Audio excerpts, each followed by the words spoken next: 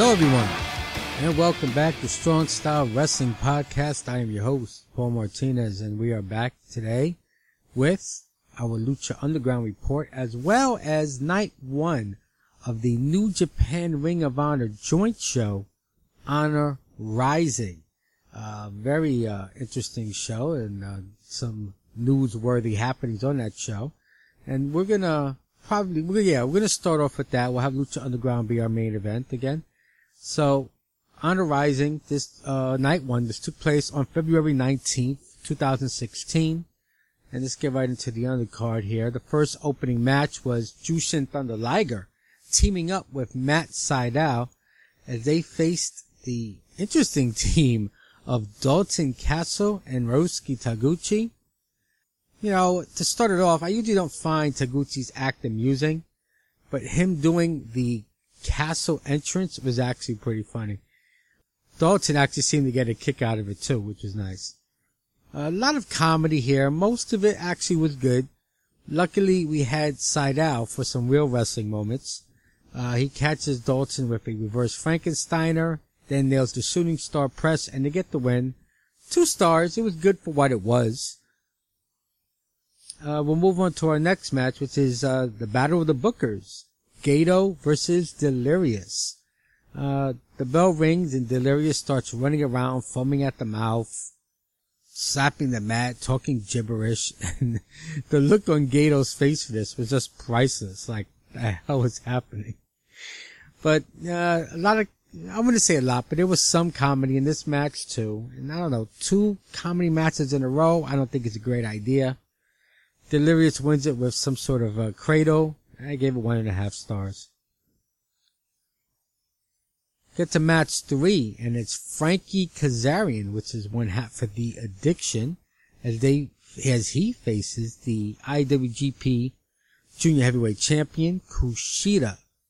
And finally, some good wrestling is expected here in this match. Kushida is in control early in the match, but Kazarian cuts him off with a slingshot DDT. Kaz in control a bit, and trash talking a lot to him and the audience. Kushida does come back, locks on the Kimura, Kazarian taps out. 2.5 stars. It was a solid effort. Our next match. This is a 8-man tag where Bullet Club, Tama Tonga, Bad Luck Fale, Cody Hall, and Takahashi team up to face the team of Moose, Hanma, that's Tomoaki Hanma, 1 half of the tag team champions, Michael Elgin, and Hiroshi Tanahashi. I thought this would be a match to kind of hide Tanahashi, he's injured, he's got a bad shoulder, and he's banged up pretty bad. So I figured, 8-man tag, they're gonna hide Tanahashi here. But I should have known better. He probably had the most ring time in this match of anybody involved. Really, they get the heat on him for a long while. He does finally make a hot tag. Elgin delights the crowd with feats of strength. And then Moose and Hall have a sequence, not a very good one, but Moose pins Hall after a spear. 1.5 stars. This was kind of a mess, to be honest. Very sloppy outside of Tanahashi, who looked at one point like he may have hurt that shoulder again. Tama Tonga was okay, but he wasn't in the match much also. But he wasn't bad, but he was the one who kind of took the match off. The next match, 6-man action as Red Dragon and Shibata, the never openweight champion, teams up against the Intercontinental Champion Kenny Omega and the Young Bucks. Now, Omega and the Bucks came out wearing the Elite shirts. No sign of Bullet Club anywhere on their gear, not the music. So it kind of seems almost at this point they're like distant cousins of Bullet Club. And I think we'll slowly see Omega and the Bucks really not associating with the rest of the Bullet Club. Funny watching Omega dancing to the Shibata opening of his entrance music. I thought that was pretty funny. They didn't have the camera at a wide shot, but if you were looking at the watch and paying attention, Kenny was kind of dancing to the music. I just found that funny. As for the match, this one is wild right from the bell. Good sequence with Kenny and Shibata until Shibata is on the wrong end of a triple super kick. O'Reilly has Omega in the guillotine, but he gets hairspray shot in his eyes by one of the Bucks. They hit an Indie Taker and then a really sloppy one-winged angel, and that ends it. 2.5 stars. The ending hurt the score.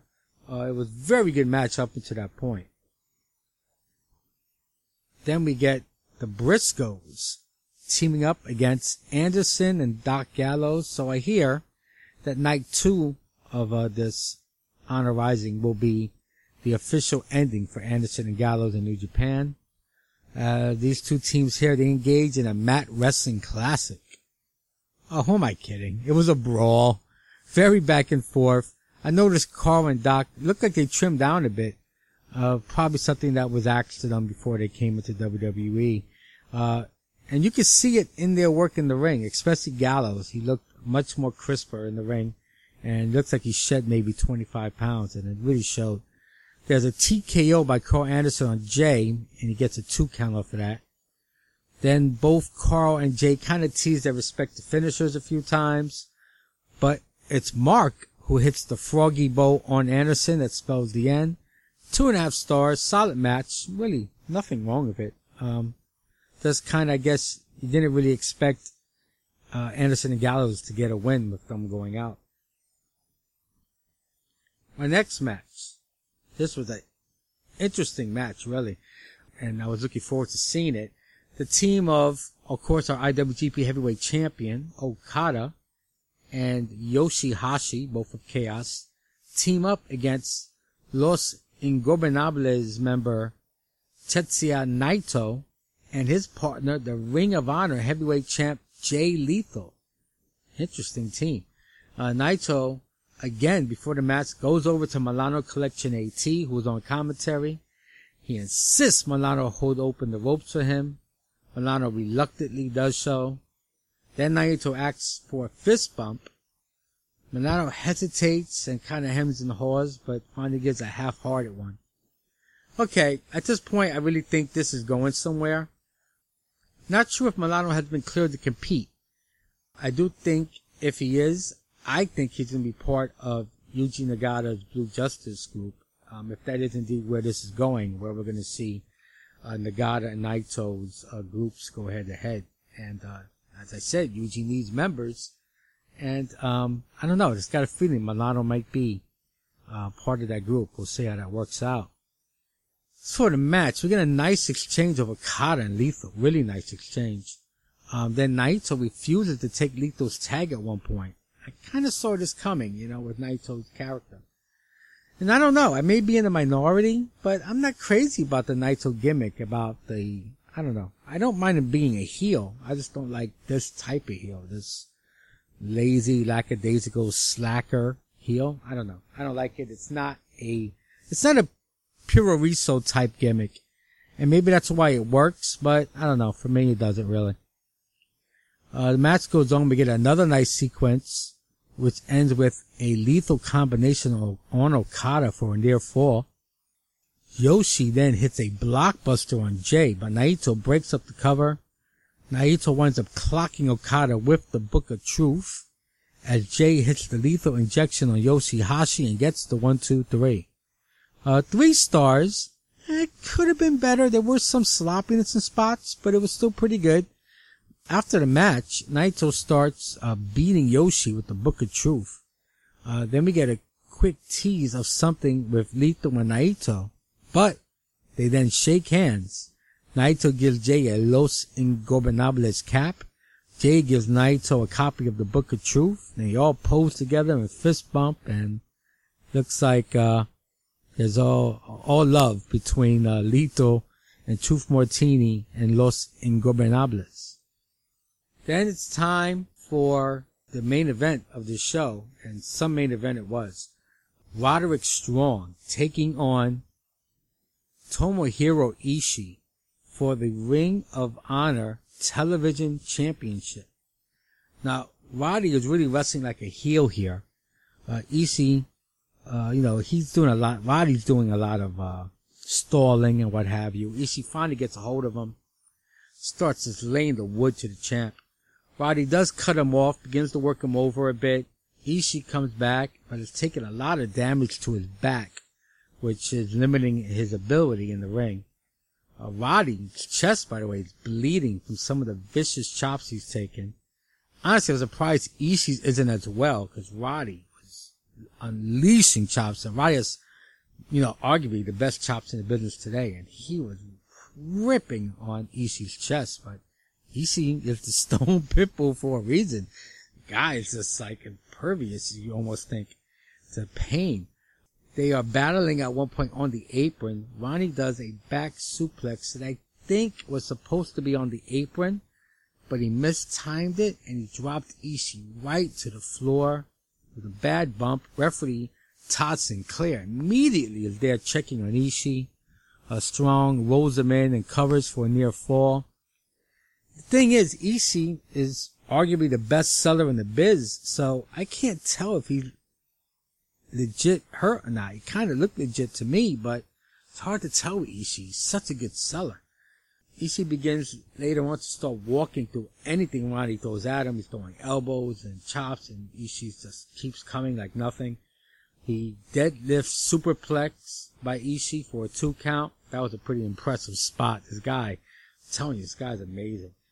Top rope superplex into a death by Roderick, followed by a sick kick from Strong.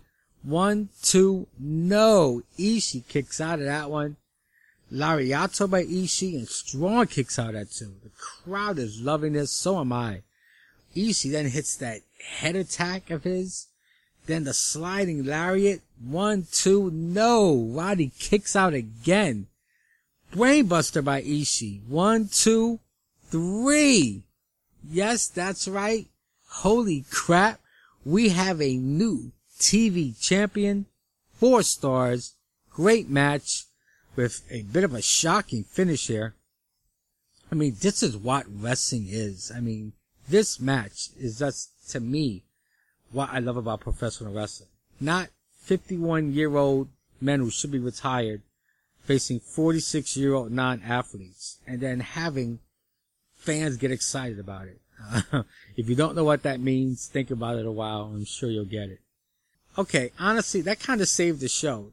It was not great up to that point. And I gotta be honest, I haven't said that about a New Japan show ever.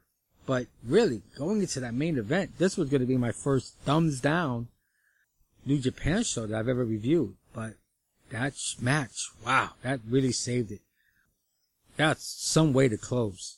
Great way to close the show. I'm very psyched up to finish watching night 2. I did watch, I think the first 2 matches, but again, as always, because of the Lucha Underground report, I didn't want to wait until I finished watching it. I wanted to get this up. I like to get the Lucha Underground up fairly close to it after it airs. And speaking of Lucha Underground, that's where we're going to go to now. Lucha Underground episode 205 entitled Machine. We get a video with Pentagon kneeling and I guess at some sort of temple, and we hear the voice of Vampiro. And he explains that he was trapped in the mind of Ian. Ian, of course, being the legal name of Vampiro, but he manipulated him into allowing him to get out, and now he and his disciple Pentagon will be unstoppable. He tells Pentagon to let nothing stop him, not even her, as you see an old photo of Katrina. Okay, so I gather what we're dealing with here is, 1, Vampiro is a schizophrenic with multiple personality disorder. 2, Katrina and Pentagon have a past. Sister, maybe? Now, later in the show, I thought that maybe this isn't true, but still I wondered why the old black and white photo of her. So, I think there's more to this than we've seen so far. We'll have to keep an eye on this storyline.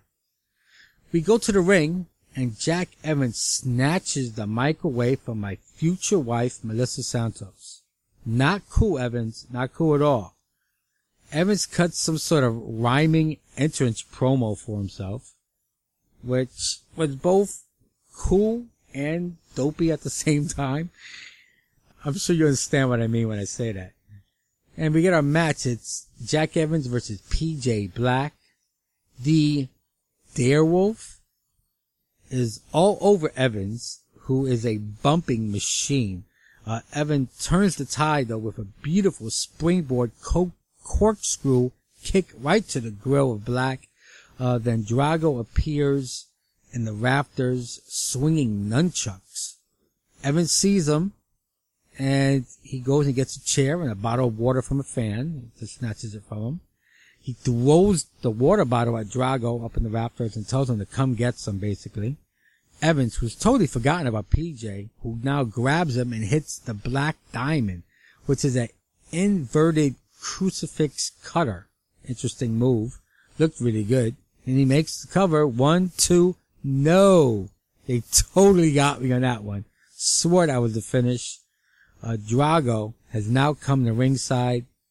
PJ and Jack fall into the ropes. Drago goes to spit his green mist, but it misses Evans and gets PJ Black. Evans does his black slide step over cradle move. 1, 2, 3. 2 stars. It was shaping up to be a great one until the Drago distraction kind of derailed it. But after the match, Drago runs in. Evans immediately runs out. And we see them staring at each other. As in the ring, we see a pissed off PJ Black. He grabs the nunchucks, which are now lying on the mat, and then in disgust just throws them down against the mat. So, this looks like we might be in the beginning of a Evans, Drago, PJ Black scenario coming. If I could read between the lines here, it looks like that's where they're headed. Then we get what the hell was it? A commercial, I guess? Where Famous B is there in a white suit with a red convertible in the background, and he wants to make you famous. There's an actual line where it said, turn you from a jobber to a robber. I had to rewind to make sure that's what he said. You can't make this up. I have no idea what he's selling. Is he a manager? Life coach? Is he a car dealer? Is he selling the convertible? I have no idea what this was about. Totally kooky segment. We get our next match, and it's King Cuerno, who of course is the Gift of God's champion, but that title is not on the line tonight again, as he faces Killshot. The announcers were openly wondering why Cuerno never seems to have to defend this title. Killshot looks so much more comfortable in this style than last season. He is really unleashing some stiff blows to King Cuerno. I mean, both of them really landing insane kicks. Cuerno cuts him off, starts asserting himself. Killshot then botches a cutter on the apron, but Cuerno takes an ugly bump anyway. Both men are down a bit. They continue to trade some sick kick spots. Killshot then misses a corkscrew senton. Cuerno then nails the thrill of the hunt for the 3 count, 2.5 stars, after he tries to hit that modified tombstone which Stryker referred to as the thrill of the kill, but in runs Phoenix to chase him off before he can hit it. Okay. It was, it was a good match. It was good. Not great. It was good. It's kind of quick. Then we get Tejano in a gauntlet match against the Crew, and then if he gets by the first 2, Chavo Guerrero Jr. So Mr. Cisco is first, and he immediately eats a super kick and is pinned. In next is Cortez Castro, aka Undercover Officer Reyes. Chavo starts laying the boots to Cisco on the floor as Cortez tries to sneak attack, but Tejano is ready. He starts beating Cortez down. Cortez does get going and hits a springboard tornado DDT for a 2 count. Cortez continues to try to take out Tejano, but he gets caught in a sit-out powerbomb. 1, 2, 3. It's now time for Chavo, who attacks from behind. He, laying the boots to Tejano for a bit, but Tejano comes back and he is just owning Chavo.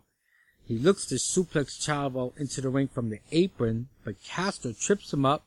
hooks the legs with the bull rope out of the ref's view as Chavo falls on top of him, and we get the 3 count. 2 stars.